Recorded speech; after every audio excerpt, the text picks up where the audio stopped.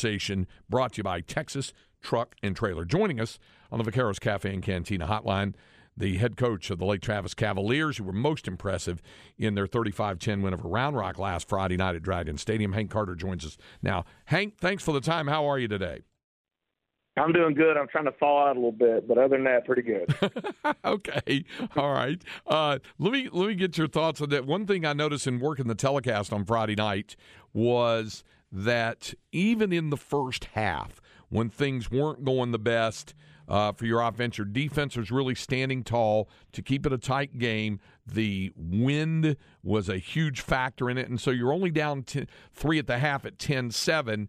Was it, I guess, stress the importance of coming out in the third quarter with possession with a good opening drive, because that's exactly what you had to go down the field and get the touchdown to take the lead?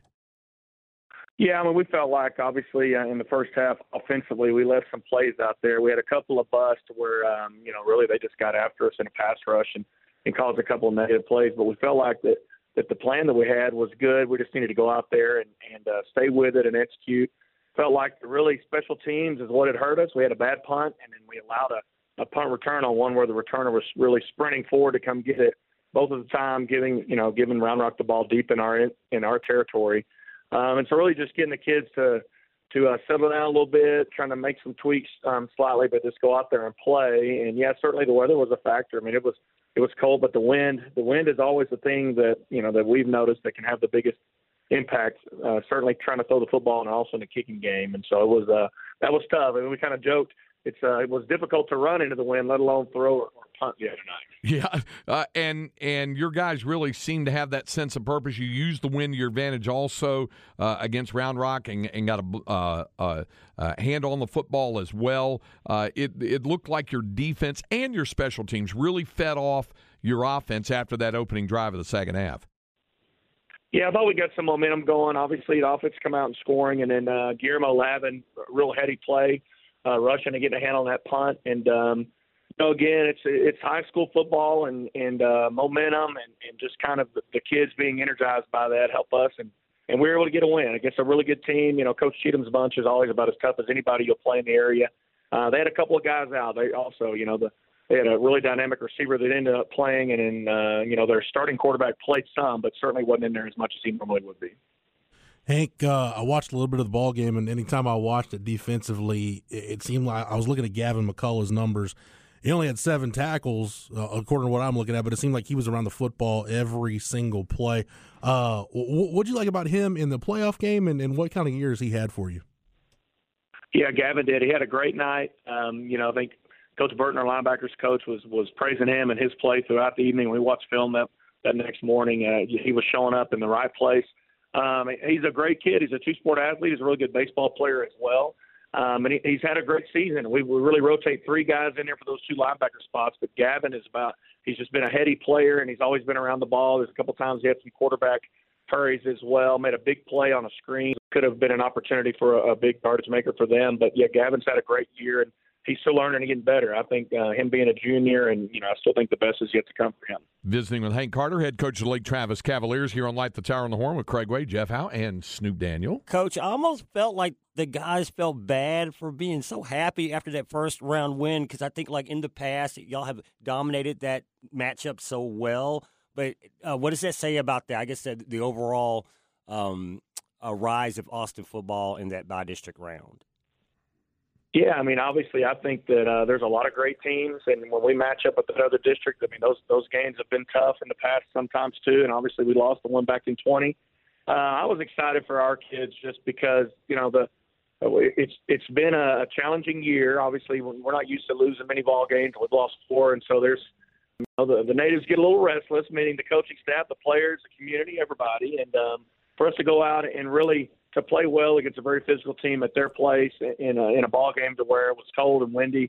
I just think our kids were excited to be able to go out there and play like we're capable of, certainly for a half anyway. And hopefully that will give us confidence going into this Friday night, be able to go out there and try to do it again. Hank, I was really impressed by how you were able to use both Caden Leone and Bo Edmondson there, everything that Bo's been through, and we had a couple of shots there on the Bally's telecast of how excited he was on the sideline and how fired up he was, and was encouraging his teammates as well, and Caden did great things in terms of leading your ball club up and down the field, and great touch on those touchdown passes, and yet there was Bo also helping out in the toss back to Caden for the touchdown pass, and then of course Bo extended the ball over for the goal line for the final score. How good was it to get him really centrally involved in a game that had a lot of impact for you? Well, yeah, that's great. I mean, you know, the thing that Bo has, his intellect and his presence and his leadership. It's just in our program right now, it's really second to none. And so for what he's done, it's been obviously this is not the type of year that he had planned for. You know, and he was thinking he was going to go to Michigan State and play major college football, and right now that part of it's on hold. But he's been as good a leader and as good a teammate as you could ask for. Now he is a pretty fiery guy, and so he's most of the time, and the way kids communicate now, they much rather text or get on Snapchat or wherever. Bo's kind of old school. And so he's a pretty fiery and emotional kid. But to get him out there, we had him involved in a couple of special packages, and he just went out there and did a great job. And I joked with him, you know, he's running around like Lamar Jackson out there, which he's not the greatest runner, but he made a couple of good plays with his feet, and it helped get us a win. And so I was excited for him and for our team. You know, in terms of other guys we've talked about, and this is obviously going to lead us into the conversation about Steele, but on our telecast on Bally's, we had Sam Self listed as the player of the game because in addition to the touchdown grabs, he made some spectacular catches for him. And I chuckle when I think about it because I know what you had to go through in the time with the injuries and had to play Sam at quarterback the last time he played Steele. But he I guess he's just proving that wherever you need him, he can be there for you. Yeah, he had a big game Friday night, and he's just a baller.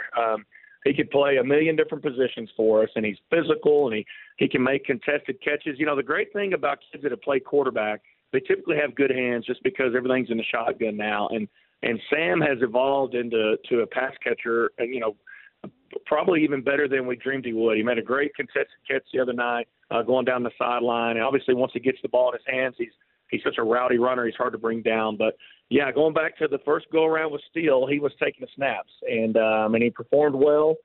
But, you know, he'll have a little different role this time around and back to the things that we really want to see him doing, which is blocking, catching, and running the football after the catch. Hank, how much do you look back on that game, not necessarily from because you just outlined how it's going to be different offensively for your group now that you've got Caden back there and Bo also available for you at quarterback and have Sam out at the receiver, so it's a different role. But in terms of what your defense comes off a really dominant effort. I thought Jacob Henry played about as well a game as he's played all season long.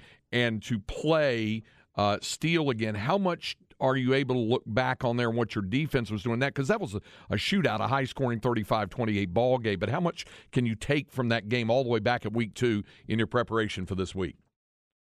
Yeah, I agree with you. Jacob was all over the field Friday night, and our first go-around with Steele, he was active in that game as well. So we're going to need him to try to duplicate that effort. I do think the big guys, now that it's cooled off, playing a game and some of that hurry up and no huddle and that tempo does not have the same impact on our defensive line that it did back, you know, when it was 100 degrees outside. And so those big boys, you know, when it's 50 degrees or 40 degrees outside and you're snapping the ball 65 or 70 times, they're going to have a lot more juice in their legs than they did back then earlier in the season.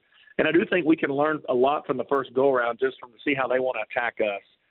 We kind of joked around and, you know, hey, let's just take the plays and the calls that didn't work and not run them, just go around and we ought to be good. Well, the problem is they can do the same thing. But it does. It's familiarity. You can see their staff had a week to plan for us.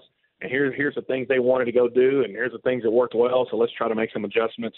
But we're both in the same boat, you know, in that regard. They can do the same with us, and I think it's going to be a battle. It's two really good football teams. I love how our team is playing right now. This is what we want. We want to be playing our best ball going into the most critical time of the season, and I think we are. Hank, final thing here. We've gotten some questions about this of folks wanting to know how the decision came about to play at the field in Pflugerville on Friday night. And I've explained before there's home versus home and neutral home versus neutral home, and sometimes just a neutral site agreed upon. How did this fall into the negotiation where it ultimately wound up being at the field in Pflugerville?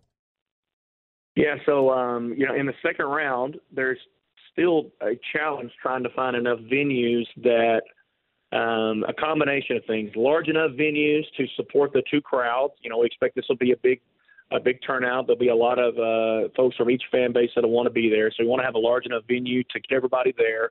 We want it to be close enough for both fan bases and for both schools that are traveling, all the teams and the auxiliary groups. But really, it's availability, and that's where it came down to. We had a little contingency with Canyon, but it would, a lot of teams, if their teams are still in the playoffs, they won't host a game, even if their stadium is open. And so there's a lot of factors that come into play. At the end of the day, we're able to get to play over at the field. It's going to be about an hour drive for us, probably about an hour and 20 for them, maybe an hour and 25. So even though on a map it looks like it's a lot closer for us, just their ability to hop on the road and get there quickly, I think it's going to work out for both fan bases. It's a beautiful stadium. And really, at the end of the day, we just needed somewhere that could hold both crowds. And I think the folks at Pflugerville are looking forward to having the game there. Yeah, we're looking forward to the broadcast. It'll be Friday night here on the Horn at 7:30. Hank, as always, appreciate the time. Thanks for joining us. We'll look forward to visiting with you again next week. You bet. Thank y'all. All right. That's Hank Carter, head coach of the Lake Travis Cavaliers, joins us